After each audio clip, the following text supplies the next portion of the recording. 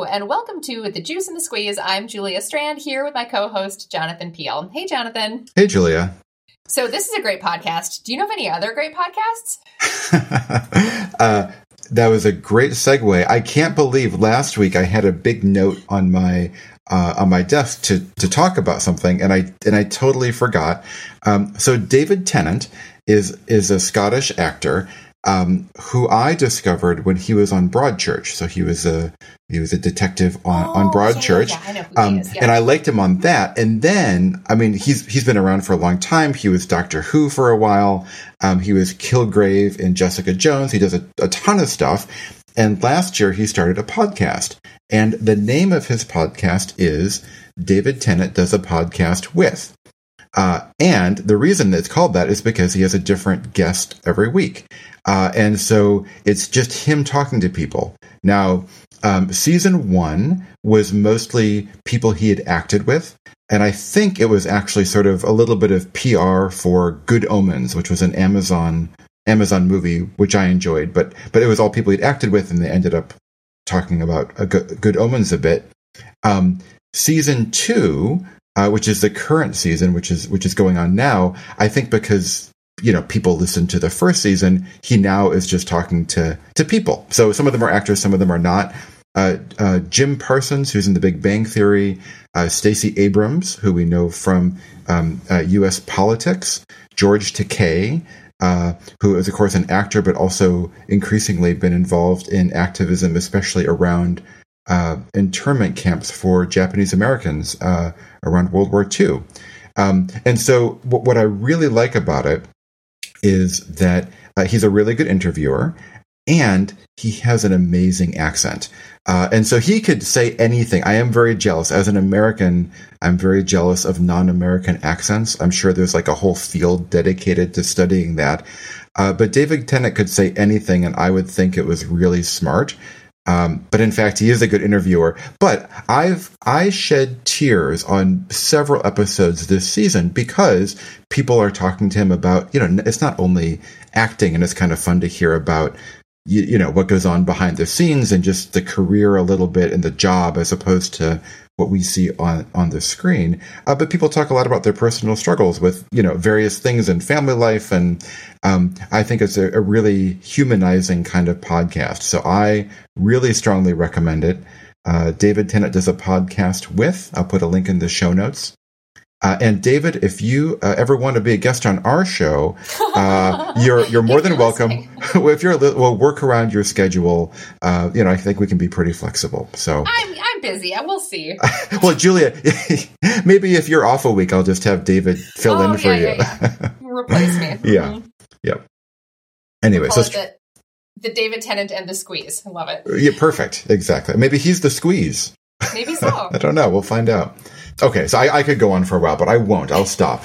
Although I'm not a creepy stalker, just a fan. Awesome. Which, of course, is what a creepy stalker would say, right? Right, yeah. But does he send stickers to his listeners? Not that he's mentioned, actually. Oh, well, so that's a thing that we have going for us, dear listeners. Thanks to those of you who have been writing in with suggestions and comments and asking for stickers.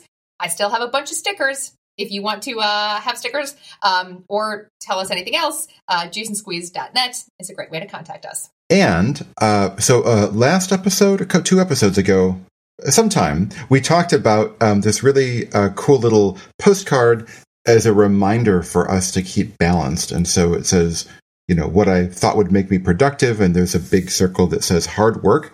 And what actually does is a circle that also includes time off and sleep and healthy eating and exercise. And it, you know, it's kind of cute and also a really important lesson that I need. And so I ordered a few of these, and I have extras. And so the first 5 people who write to us this week, I will send you, in addition to a sticker, I will send you one of these little cards to remind you to have a balanced life too. How nice. But yeah. Well, anyway, I like supporting people who do like creative work, and I just think it's something we all need reminders of. The other thing I'm going to brag about is my children. Our twins have developed this 6th sense, and so every time I start recording a podcast, they wake up and start yelling.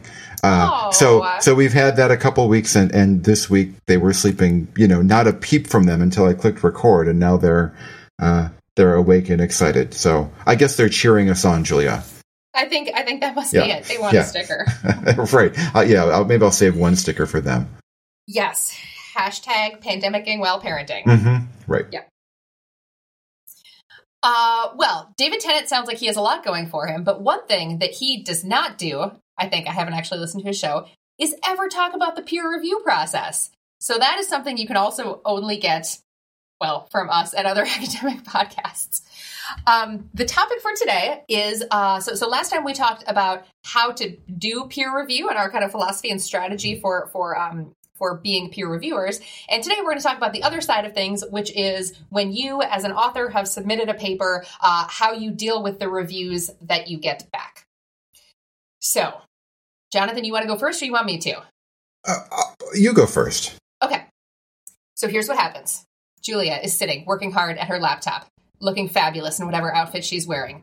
She checks her email. Suddenly, she sees an email from editor, Fabulous Journal, with usually for whatever reason the subject line of these emails always are just like a long series of letters and numbers because it's like decision about manuscript JEP LMC X4271. Her heart begins to pound. The question is, does she immediately click the email and find out what it says, or does she wait a little while? So this is like even before responding to reviews.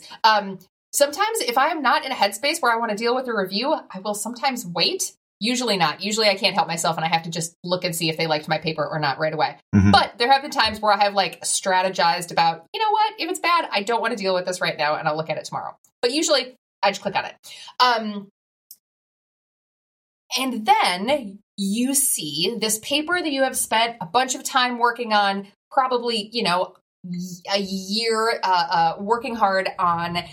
You have lovingly crafted it. You have sent it away. And now 3 to 5 other people are going to tell you what they think. And so my process is typically to quickly skim to get a sense of how good or bad it is. Then alert all of my co-authors, and then usually give it a little bit of space. So I tend to not sit down and start working on it in a lot of detail right away. I get a sense of what the broad strokes are. I get a sense of how, how worried I should be, how much time I think it's going to take, just get a broad sense of what the situation is. And then later on, when I actually have time and energy to devote to thinking about it, then actually starts reading it in a lot of detail. So as I start responding to the reviews, what I'll generally do is copy the entire document that the editor and the reviews have sent into a new blank Google Doc, and start making notes and comments about each of the comments that my co-authors can then respond to too. So to try and find themes oh yeah, reviewers 1 and 3 talked about this thing, so that's definitely a major thing we have to change. And then as we address each of them, I will put in a different color font or bold underneath the ways that we have addressed it. So that then that document can then become the response to reviewers document. Mm-hmm. I've only started doing that in the last, maybe 5 to 7 papers that I've done. Before that, I just started changing things and then tried to write the response to reviewers. And it's much easier if you're keeping track of what you're changing as you're going. We'll talk, I'm sure, in a little bit about how you make decisions about if there are things that the reviewers suggested that you don't want to do. And having that document there is also a nice way of keeping track of all of the things that you are doing to try to so you can flag, I don't think we should do this one, but let's see. You can see how many of those I don't want to do this one there are. Mm-hmm. Okay, so that's the broad picture of how I do it. Yeah. And that is it. Can I just, so my broad picture is essentially identical, including looking fabulous. Mm-hmm. And so I do the same thing. I paste in verbatim the response letter and start, typing stuff in. One little, so I guess 2, 1, 2, I can't count. Anyway, so one thing I do sometimes is, and I was thinking about our discussion previously about how when you review a paper, it helps you as an author, right? So as a reviewer, having reviewed a few papers, I have developed things I like to see in a response letter. The first time I had no idea, but now I sort of like it when authors tell me what they changed and make it really clear if they did or didn't change something. So then I try to do that myself. And so sometimes I will, in fact, write a detailed response without having touched the manuscript. So there'll be a comment saying, I didn't like so-and-so, and I'll think, well, as a reviewer, what would I want to see? And I'll just type in, oh, we've now updated this section to include this helpful thing you suggested. Thank you very much. And then I'll go and do the thing to make it true. Do you know what I mean? So I'll kind of write the review letter that I want to send to the journal, and then I'll use that to tell me how much I need to change, as opposed to changing all the stuff I want to change and then trying to summarize it in a letter. Mm-hmm. Have you ever had a review that had like 0 comments that made you grumpy? Made me grumpy. I don't know. Like everything was positive and you just read it and you were filled with happiness and, and then you were done. I one time had one paper that was accepted with minor revisions from the get-go. And that was pretty awesome. Okay. But no, I mean, I think it's very rare to ever have anything that doesn't, I don't know about make you grumpy, but something you're like, oh gosh, we have to do that now. That doesn't, I think that almost always happens. Usually for me, what happens after I have done it though, is say, oh, you know what? That actually made it better. That was a good call. Not always, but often. Yeah. But I think it's very unusual to have reviews that you are just glowing top to bottom. Well, I guess that was my point. So you may be a more relaxed person and you don't get grumpy as much, but I think I've always gotten at least a little bit grumpy at reviews. When I say grumpy, I mean, you read through it and someone says something, you think, oh, how could you think that? You don't know what you're talking about, reviewer. Whether that's fair or not, but that's my kind of emotional reaction. But at the same time, I don't think I've ever had a paper that has not improved following review, which is not to say that every single comment is helpful, but going through the process, I think has uniformly strengthened my papers. Yeah. Again, there could be some magical people out there who just write a perfect paper and don't need any comments on it, but I have not met those people yet. And really that's the point of peer review, right? Is that it is, I mean, supposed to be improving the product, if the product makes it. Well, and I think so hopefully your reviewers have that perspective. And I think Julie and I try to do that when we review.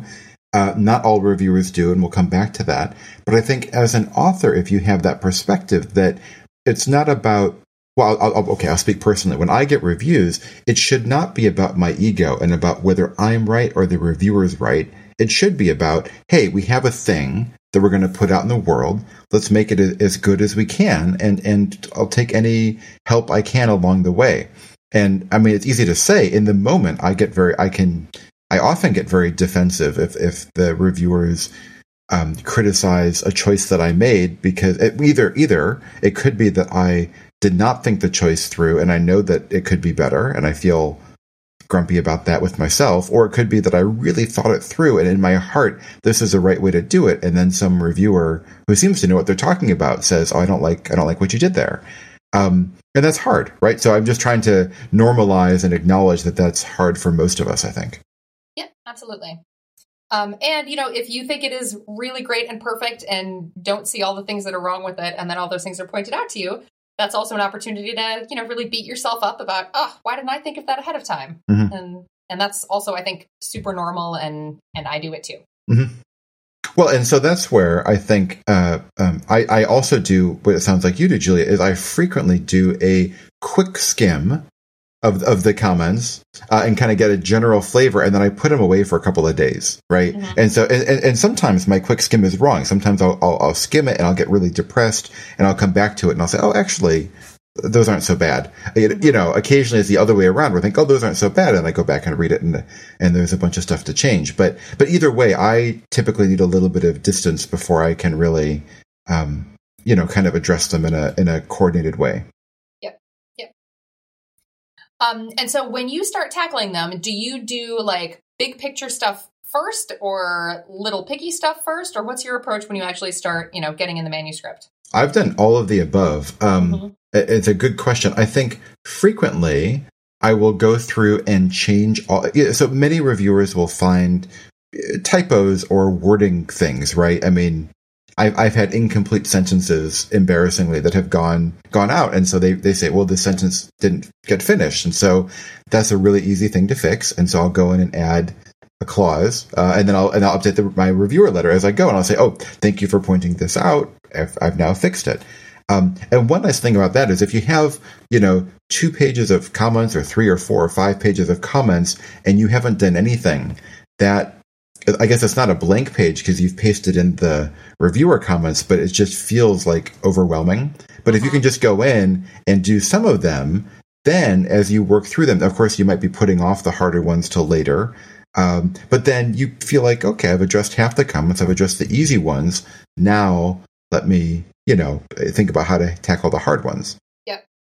So I think if especially for difficult reviews that I feel emotionally conflicted about, I just start with the easy stuff, change a bunch of that, and then I kind of move on to the harder ones. Yep. And just kind of narrow down the number of things that you need to deal with. Yeah, exactly. So it doesn't feel overwhelming. I mean, so another strategy that people use is they read all the reviews, and then a lot of reviewers will pick up on similar points, right? And so rather than have this redundancy in their response letter, they will craft a narrative where they don't paste in any text from the reviewers, but they just say, all the reviewers had this question. Here's how we addressed it. One reviewer had this question. Here's how we addressed it. And they kind of go through that way. And I see the merit to that, and I think I've even done it in the past. As a reviewer, I want to know. So I sometimes forget all of the points I made in my review. I know it's shocking. Especially if it's been a long... No, but right. If it's, they collect additional data, it's been a year or whatever. Yeah. Exactly. So let's say it's been, 6 months or a year, and you've reviewed a bunch of papers in the meantime. And you get this paper, and I don't remember, did I, all the things I said. And so if they just summarize and say, all of the reviewers had questions about the theoretical framing, and now we fixed it, I mean, that's fine, but, well, what did I actually say? And so I think, I know it is a strategy that authors use because I've used this before too. So if you get a bunch of grumpy comments that you don't want to address, you summarize them vaguely and say you addressed it, but you haven't actually addressed it. And so as a reviewer, I'm like, I get, what's the right word? My hackles up? I don't know.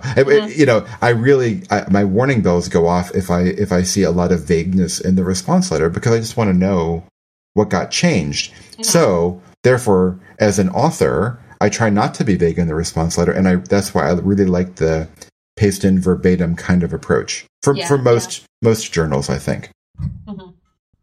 Yeah, I agree. And also, if the authors are saying the reviewers had this issue, and they kind of summarize what several reviewers said, you're also counting on them to be representing your concern perfectly, which might not always be the case. And so, yes, yeah. Actually, when people do that, I will go back. I save the reviews that I have done, and I'll go back and look at it and be like, yeah, what was the issue originally? Yep. Yeah. Well, and I think a couple of times I've gone back to look and found that, several of the points I made, somehow didn't make it into the response letter.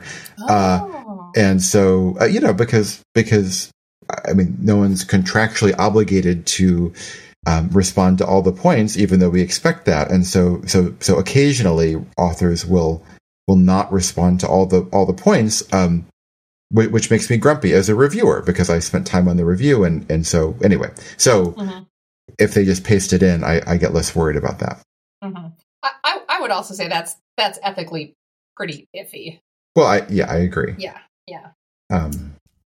So reasonable to be grumpy about that. Yeah, thank you. I try to be reasonably grumpy occasionally, So in amongst this talk of grumpiness, I also want to mention a thing about responding to reviews that I think is really important. And that is that even the reviewers say things that might make you grumpy, you might disagree with, all of those things. It's important to remember that they read your paper and gave it a good amount of time and, are busy people like you and read your paper, put some effort in, as long as they're not being full-on jerks.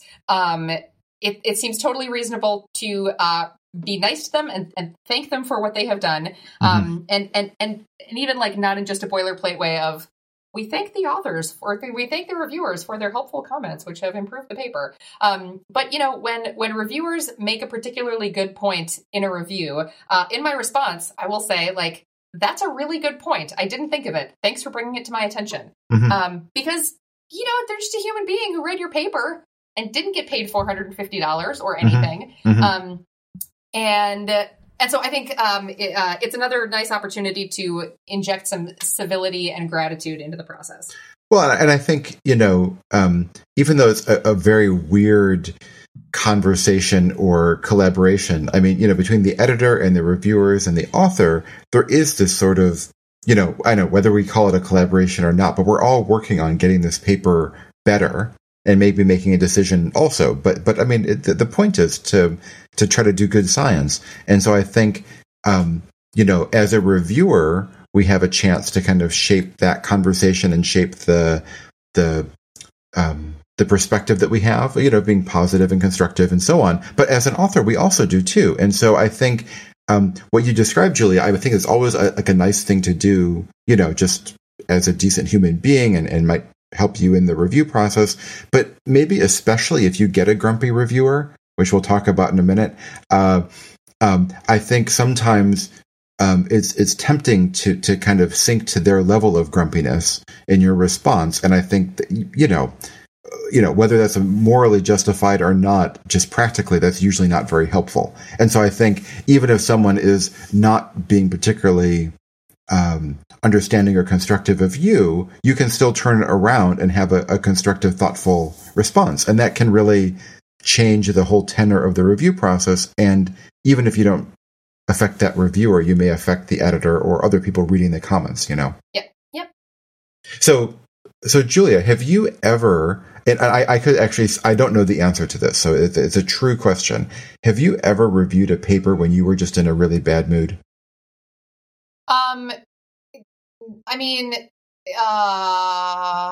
no. I feel like we're working on reviews is something that I save like really good dedicated time and brain space for. So if I'm in a bad headspace, I wouldn't do a review just because I couldn't do it justice. So no, but no.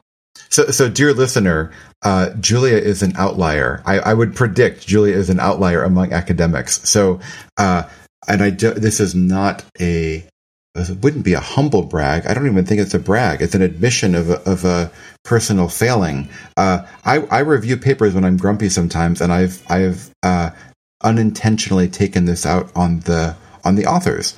And so why does this happen? Well, because I'm busy and because the review is 2 weeks late and I know I have to do it. And so I'm very, very busy and don't feel like I have time, but I set aside some hours to work on the review and I start reading the paper, and just from the get-go, there are a lot of problems with it. And so sometimes, and I do try to filter this, right? I don't, anyway, being who I am, I don't yell at the authors and tell them that they're bad and shouldn't be doing science. But I sometimes express my frustration with the paper's problems, probably more than I don't know, but more than I should. But anyway, I'm not as kind as I could be. Let's put it that way. And so I know that as a reviewer that has happened. And again, I'm not saying that's the right way to do it. But that means as an author, when I get grumpy reviews, I mean, yes, it's a review about my paper, and I understand that my paper had something to do with it. But also, your reviewer may have been just having a bad day, right? And so if they say something that's very curt or short, or they didn't understand something, it could be they didn't take 2 hours to try to understand that one point. It could be that they were having a bad day and were a little bit grumpy. And so when you respond in a kind of, thoughtful, measured, kind, constructive way, I think that can also kind of diffuse the situation. And in fact, maybe they didn't care. Maybe they weren't as grumpy as they came across in writing. Does that make sense? Sure. And it may be that things that you were interpreting as curt could just be like, they're busy and they spend a lot of time reading the paper, and there's a lot of other comments that they're making. So they're not taking the time to kind of like soften the language to make sure that it is right. kind. And some people are just lousy at that anyway. I mean, I like to think that I'm good at that if I try, and sometimes I haven't tried enough. But some people, I think, are just it's not in their nature to to soften the blow. Mm-hmm.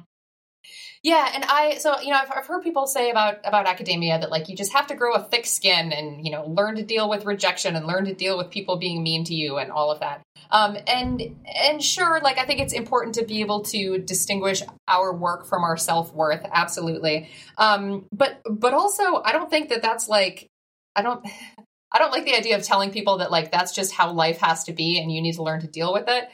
Because I think there's no reason for reviewers to be mean and hurt, and so I think that's a structural problem that obviously when you are responding to reviews on a paper right now is not your job to solve, but it's something that collectively we can all work together to improve. Mm-hmm. I think being aware that this is a common occurrence is useful, so it's not just your paper. And I also think that thinking about how we can make it better as reviewers is also really important. So there's this kind of, is it a meme or a trope or whatever of picking on reviewer 2?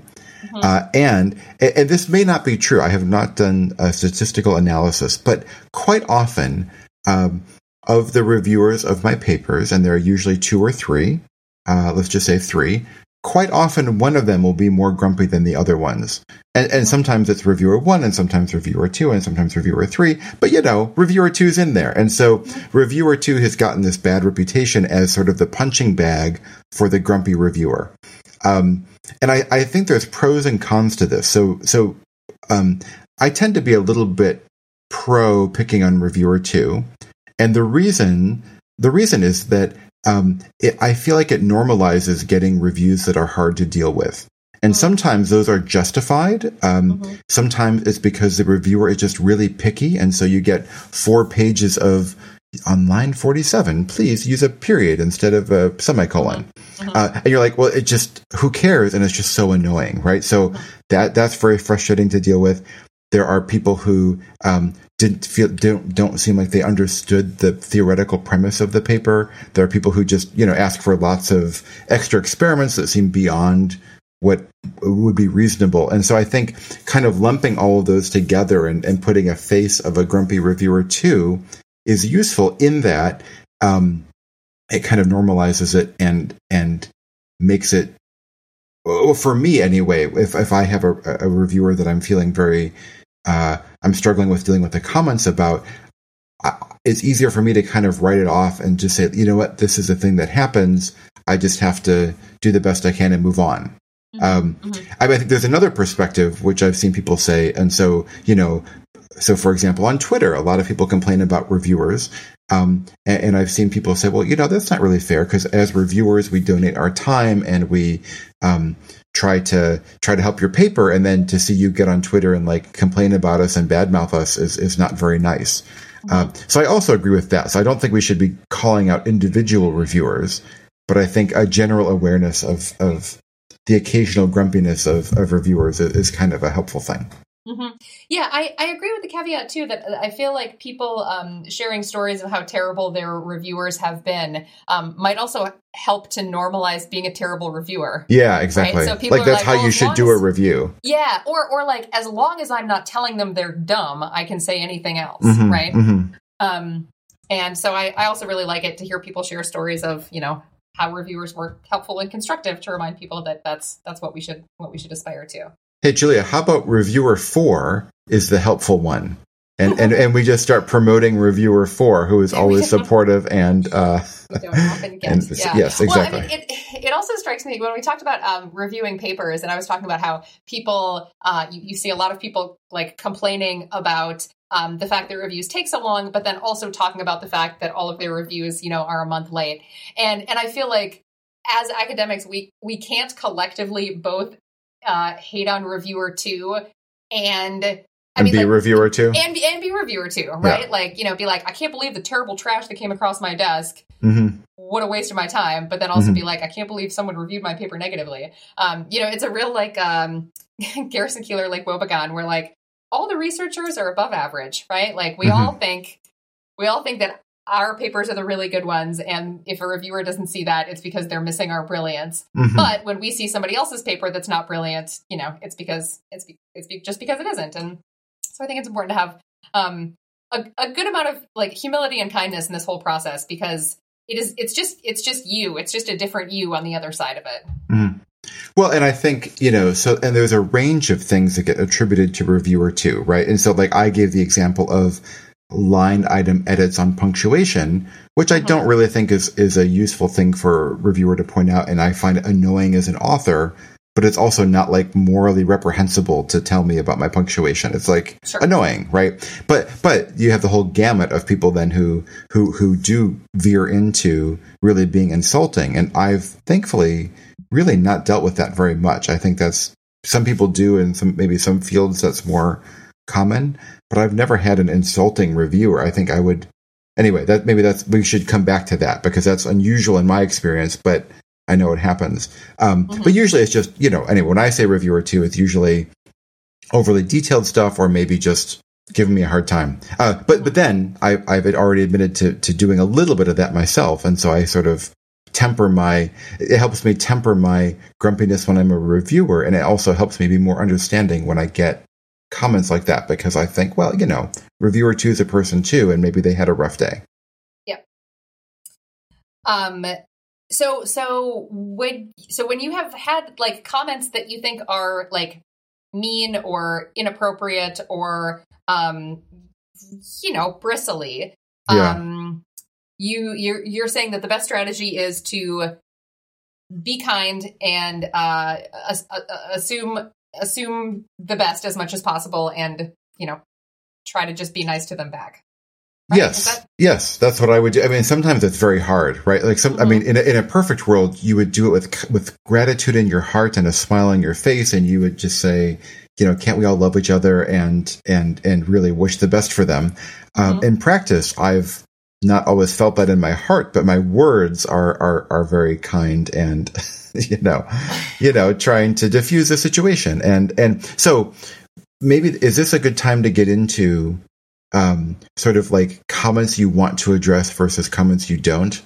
Because I've never had a really insulting reviewer, right? Who was just like, you're an idiot. No one would ever do this study.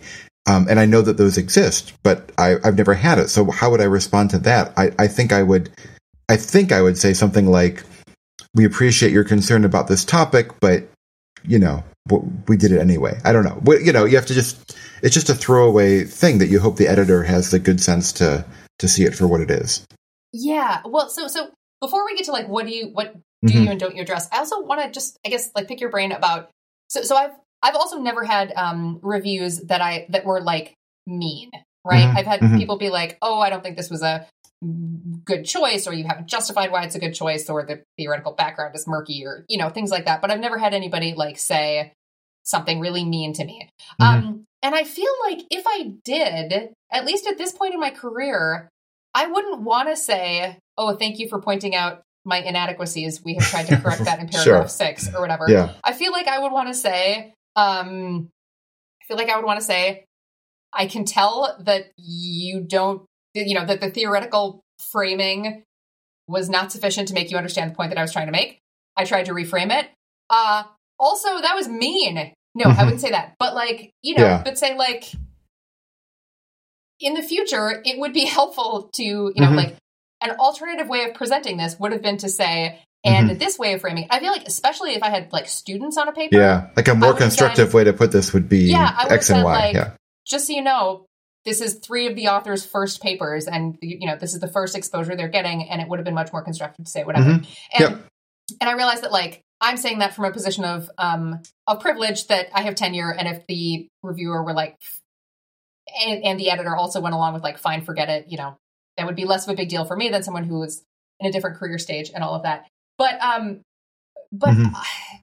well, like, yeah.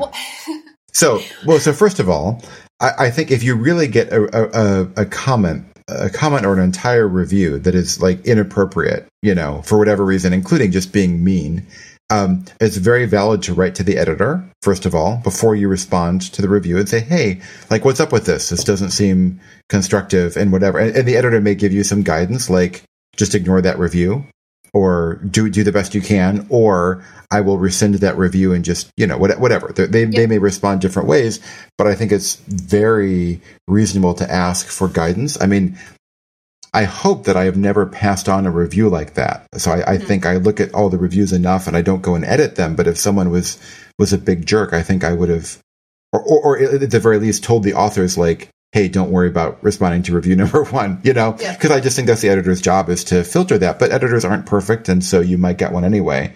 So yes, go back to the editor. That's fine. And then I also think it's totally fine to kind of call them out. The problem is, I mean, it's a little bit of a slippery slope getting into a combative versus collaborative venture with your reviewers. And so if you don't have a supportive editor, calling it a reviewer out might mean your paper doesn't get accepted. And that might be totally worth it. And I would vote, I would cheer for you doing that. But just from a practical perspective, it's a little bit dicey, right? Mm-hmm. And so yeah, I would contact the editor first and see what they say. Mm-hmm. Yeah, I just don't like the idea of just making it be okay for reviewers to be mean. No. And, yeah. No. Well, when I say mean, right? So a reviewer could say something that hurts my feelings, but that is also not morally, I don't know, inexcusable, right? So in the introduction, the authors didn't present the relevant background. Here are 3 examples that they missed. Well, that's a grumpy comment, and I feel offended because, of course, I tried to present the relevant background, but it's like a little bit of a grumpy way of telling me. But in that case, I would just say, "Thank you very much. We've improved it. Goodbye." Right? I mean, I even if in my heart I was like, "Well, I think I did an okay job." Like, pick your battles, right? And that is not a battle to pick. Mm-hmm. But if they really go over the top, then I think that's a fair battle to pick. Mm-hmm. Mm-hmm. And I would also say that, as a reviewer, when I'm writing comments like that, I would think about what it would feel like to get those. And I would instead say something like, I see that you've tried to review the literature in the following ways. It would be stronger if you also made connections with these other relevant literatures, And well, yeah, we also talked about, last time about reviewing, about kind of splitting up between major and minor points. And so there's kind of like, I wish you had made a connection with this literature, but if you don't do that, it's not going to kill the paper. You know what I mean? Sort of like if it was my paper, so it's not your paper, right? If you're the reviewer, it's not your paper. You're trying to help it and make sure it's not inaccurate, but it's not your paper. So if it was my paper, I would have done X, Y, and Z. Maybe you make a different choice.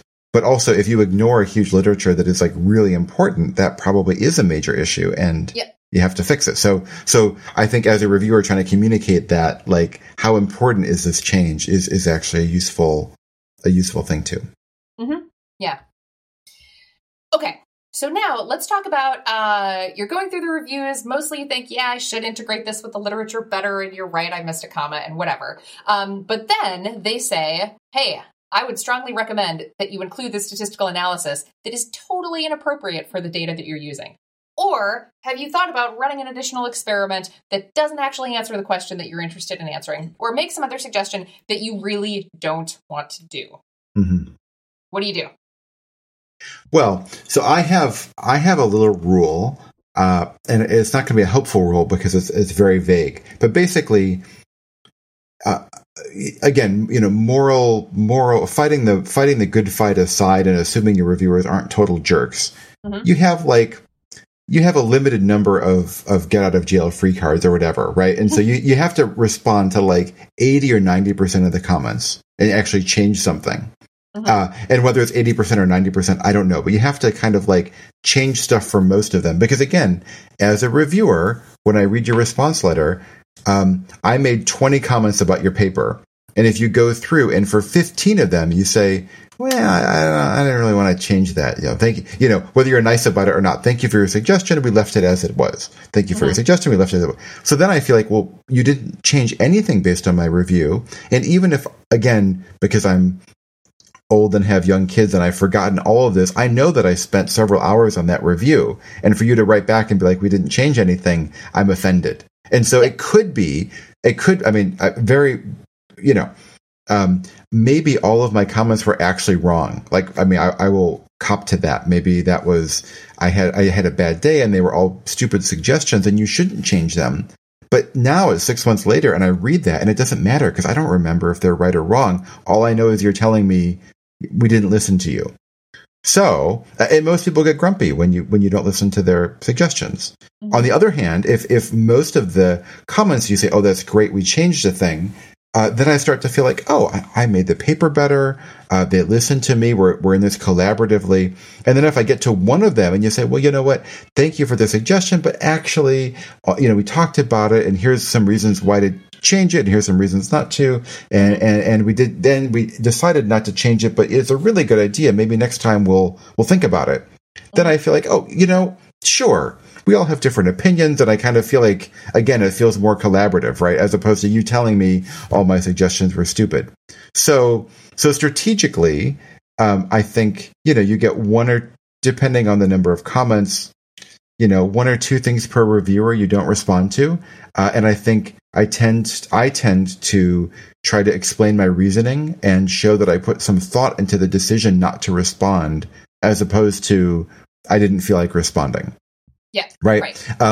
Now, I've been on the receiving end of reviews that have done this, and it can be very tiresome to read through page after page of like verbose prose explaining why they didn't change stuff. Right. Mm-hmm. And so on the one hand, I think they were like taking my advice, but too much. So I've definitely gotten reviews from people that changed very little and wrote me pages and pages and pages about it. Mm-hmm. And so from an intellectual standpoint, I guess we're having this discussion, but most reviews aren't open these days. And so no one's reading it. And so like my concern is not my ego with did you take my advice? My concern is is the finished product going to be better or not? Yep. And so I don't as a reviewer, I don't really appreciate all this prose. I'm just like, did you change it or not? And if you didn't, why not? Mm-hmm. Right. Mm-hmm. And so I think it's that, again, it's sort of like a limited, it's not like you have to be super strategic, but it's a tool, anyway, you have to kind of balance all this stuff, if you know what I'm saying. Yeah. Yeah. Yeah. I was really struck. I remember when I was like in my PhD and talking with my PhD mentor and responding to reviews. And there was one where I was like, I don't think this is a good idea and I don't want to do it. And he was like, oh, you don't have to do it.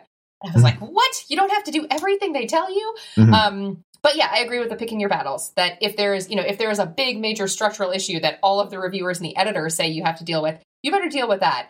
But if there's something, especially if the reviewer, frames it as like, I'm not sure if this is really necessary, but one thing you might consider or something, those are certainly opportunities where you can say, nah. Or even if the reviewer says, I think it would be really helpful to do this, and you don't, as long as you can justify clearly why not. I think that can often work. Mm-hmm. I do often try to have, even if the reviewer makes a suggestion that I'm not going to implement, I try to put something in the paper about why I'm not implementing that, if it's possible, if it works, because that may be something that a future reader also thinks of. And if I just go back and forth with the reviewer about it, behind closed doors and the secrecy of peer review, then it's not clear, then nobody else gets to know about that. So it's a pretty opaque way of making those decisions. So if there's something where it's like, did you consider doing this? Because it could be an interesting kind of analysis. You could put in something like, note that although it may be interesting to analyze the data this way, given that the scope of the project was XYZ, we're doing it this way. Mm-hmm. I'm not sure that's a great example in terms of analysis, but, future research, especially if they're like suggesting additional experimentation or something like that, saying, future research should explore ... to try and have that conversation be more a part of the scientific record. So I really like that. And I think, again, thinking about our readers, right? It's not about, am I right or is the reviewer right? It's about 10 years from now, there'll be a reader who may be a graduate student or someone new to the field reading this paper. And so do they understand all of the decisions that went into it and like researcher degrees of freedom or just the statistical considerations? And so I think just kind of trying to be transparent is always a good thing. Mm-hmm. When they're used well, I'm a big fan of footnotes.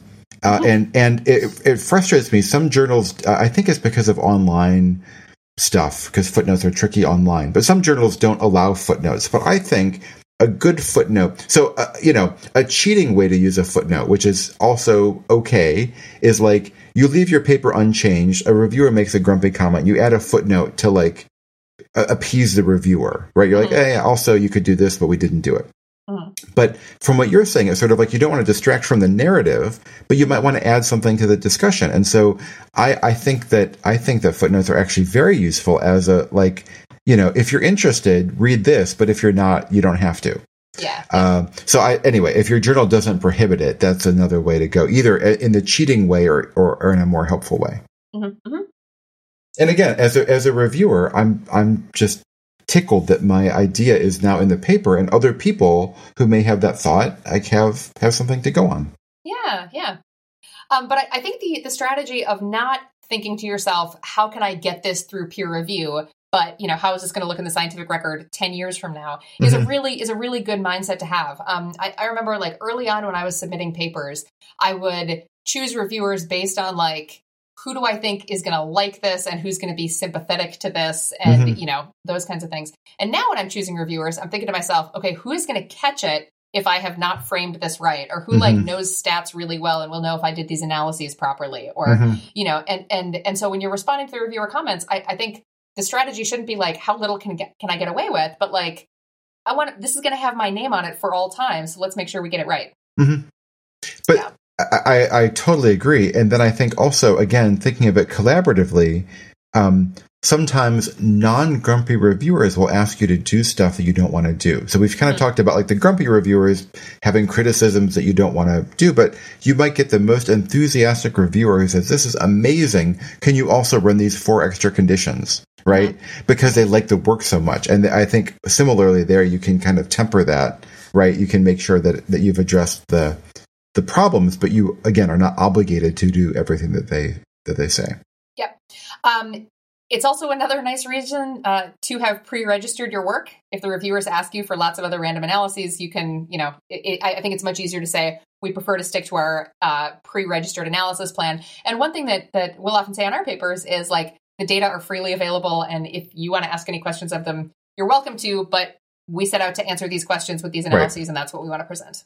Yeah, and so I've done that too, and I feel like sometimes it's just a 10% of a cop-out in a way, but it's also like totally valid, right? So it's like, you have this other analysis idea that we didn't do, the data are there, you are welcome to do it.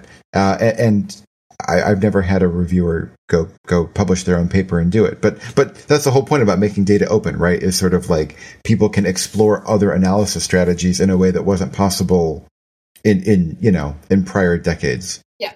So yeah, like we had a set of questions, we're answering those questions. Sounds like you want to ask different questions. Right. Exactly. That's not what this paper is. Yeah. Right. Exactly. Yep. That is an interesting question, but beyond the scope of the current work, it's definitely something I have written before. That's right. We had an episode about data sharing. It was episode 18, which I'll also put a link to. So our website is juiceandsqueeze.net, and the show notes for this week are juiceandsqueeze.net/30. Ooh, big 3-0. Yep, exactly. Getting there. Okay, another point that I wanted to emphasize about responding to reviewers, even if you think they're wrong. We talked about this, I think, in our episode about writing. But the one thing that a reviewer can never be wrong about is that something is unclear, right? If they think it's unclear, it probably is unclear. And someone who hasn't read it before is a better judge of that than you, given that, you've had your head in this for a long time. And so I try to always be very generous when they're like, I'm just having trouble following ... That probably means that needs some work. Yeah, and sometimes reviewers don't use the words, this is unclear, right? So sometimes they'll say, anyway, they'll give you some other suggestions or grumpy comments. So again, I keep using the word grumpy, but that's how I've gotten grumpy reviewer, so that's my favorite word. But sometimes if a reviewer is giving you a hard time about something, it really is unclear, even though they don't say that. And so this is another strategy, is to try to reframe what the reviewer asks, hopefully in a helpful way. So I mean, you could just reframe it like kind of disingenuously and like change what they said, So like, please change the punctuation, and you write back and say, we've added a reference, which isn't what they asked for. But I think a helpful way of reframing is if someone has a lot of questions or comments about a particular thing, and you think you just didn't explain it well, you could even lump some of those comments together and respond and say, for the above 3 comments, we understand what the reviewer is saying. We think this comes from a misunderstanding of what we're trying to do. We've now, reframed it or rewritten this to make it clearer, and here's how we think it solves the problem. So again, if you think the reviewer was totally wrong, totally wrong, but sort of like, it was a misreading of what you wanted. You don't have to respond to what they actually said if you think there's a more fundamental issue. If that makes sense. Yeah. Yeah. Or similarly, if they say, oh, you never said X and you did say that, rather than write back to them and say, you're an idiot reviewer, we said that on page 23, I tend to write back and say, oh, we're sorry that wasn't obvious. It appears here and here, and we've now emphasized it, right? Yeah. So like, rather than, you think the best of the reviewer. If they really tried to review the paper and they missed a point, take that on yourself, give them the benefit of the doubt and try to make it more clear. Mm-hmm. Mm-hmm. Yep. One other issue that is important to address is that sometimes you get a set of reviews back that the reviewers put a lot of time and energy into, and the editor has decided that it is not right for the journal or not salvageable or something. And so it gets just full on rejected, and you never actually are forced to respond to those specific reviews. I would encourage you, if you're going to send it somewhere else, to still take the time to incorporate the feedback that the reviewers made, both because they are humans who have spent time and energy and donated their expertise to you. And so it's still an opportunity to improve the paper before it goes elsewhere. But also that it's entirely possible that you will get that same reviewer when you send it to another journal. And people will be very grouchy if they are given a paper to review and it turns out to be a paper they have already reviewed and you haven't done what they said. So I think there's like a good science and moral reason to incorporate reviews, even if you send it elsewhere, and a strategic one as well. Has that ever happened to you as a reviewer, that you've gotten a paper again? It's happened to me where I've gotten a paper, it got rejected, and then I wasn't a reviewer on it later, but I saw it published later with many of the same problems that I had pointed out in the original review. And that's frustrating to see. It's frustrating to see both because the objections that I raised were really, I think reasonable objections that undermined the validity of the project. And, that the authors didn't respect the time that I put into it enough to do something about those comments. I mean, I've gotten a couple of papers over the years where I've it got rejected from one journal, I got it at another one. And sometimes I haven't realized it. So I've accepted the review and then realized I had the paper. And honestly, most of the time they have not addressed the reviews from the prior round. I think it was like, oh, it got rejected, we're just going to send it somewhere else. And that hasn't gone well for the authors in my experience. So yes, I think it's worth addressing. And obviously you don't have to address everything. Again, punctuation, maybe it's not important, but the big picture stuff is probably going to come back again. Yep. So one more kind of minor point, and I'm curious to hear what you do, Julia. But I often, in the response letter, having explained in a sentence or a paragraph what we changed, I often include verbatim the section from the manuscript that we added or edited. And the reason I do this is, again, as a reviewer, I actually appreciate this because it helps highlight the things that are changed in the text. So frequently, journals will request that authors submit a track changes version. And if I go and read the whole manuscript, I can find the section that was added and try to line it up with the response letter. But personally, I kind of like seeing that. And it also kind of conveys to me that the authors are taking my comments seriously. So if they say, oh yes, we changed it, and that's it, it's fine. But if they say, oh, we changed it, here's the new thing we added, then it just kind of helps me. It makes my job easier as a reviewer. So I typically go through and paste in not pages and pages. Again, another thing I've seen which is not helpful, but like a couple sentences. Like, you requested that, this point was not clear and that we sort of add an explanation. Here's the short paragraph we added. Yeah. Yeah. What do you do? I actually don't like that. Because it makes the decision letter longer, even if it's just a short chunk of text. And I think usually that short chunk of text, it's best to see it in context, right? So it might look like you really address the issue if you're just reading those 4 sentences, but then if you see that you've said 10 sentences before that make a different point, those seem a little buried. So what I like to do is say, we addressed it in the 3rd paragraph of page 6, so that they can go and find it really easily, but it doesn't add bulk to the decision or to the response to reviews. Well, that's actually, so we've unintentionally illustrated a great point that different reviewers, and let's just say even different, very good, reasonable reviewers, giving you and I both the benefit of the doubt, Julia, will have different opinions about things, right? Not only about your paper, but also like your response letter. And which probably means you can't make everyone happy. Yep. Or not 100% happy, right? Yep. Yeah. So, right. So you do the best job that you can do and respond in a kind and reasonable way. And that's the best you can do. Yeah. All right. Well, to wrap up, we would like to thank the listeners for their valuable time. Their presence here has improved the podcast, and we look forward to seeing it published. That sounds great. I would love to get a comment like that. All right. Thanks, Julia. Thanks for tuning in. Talk to you next time. Okay. Bye-bye.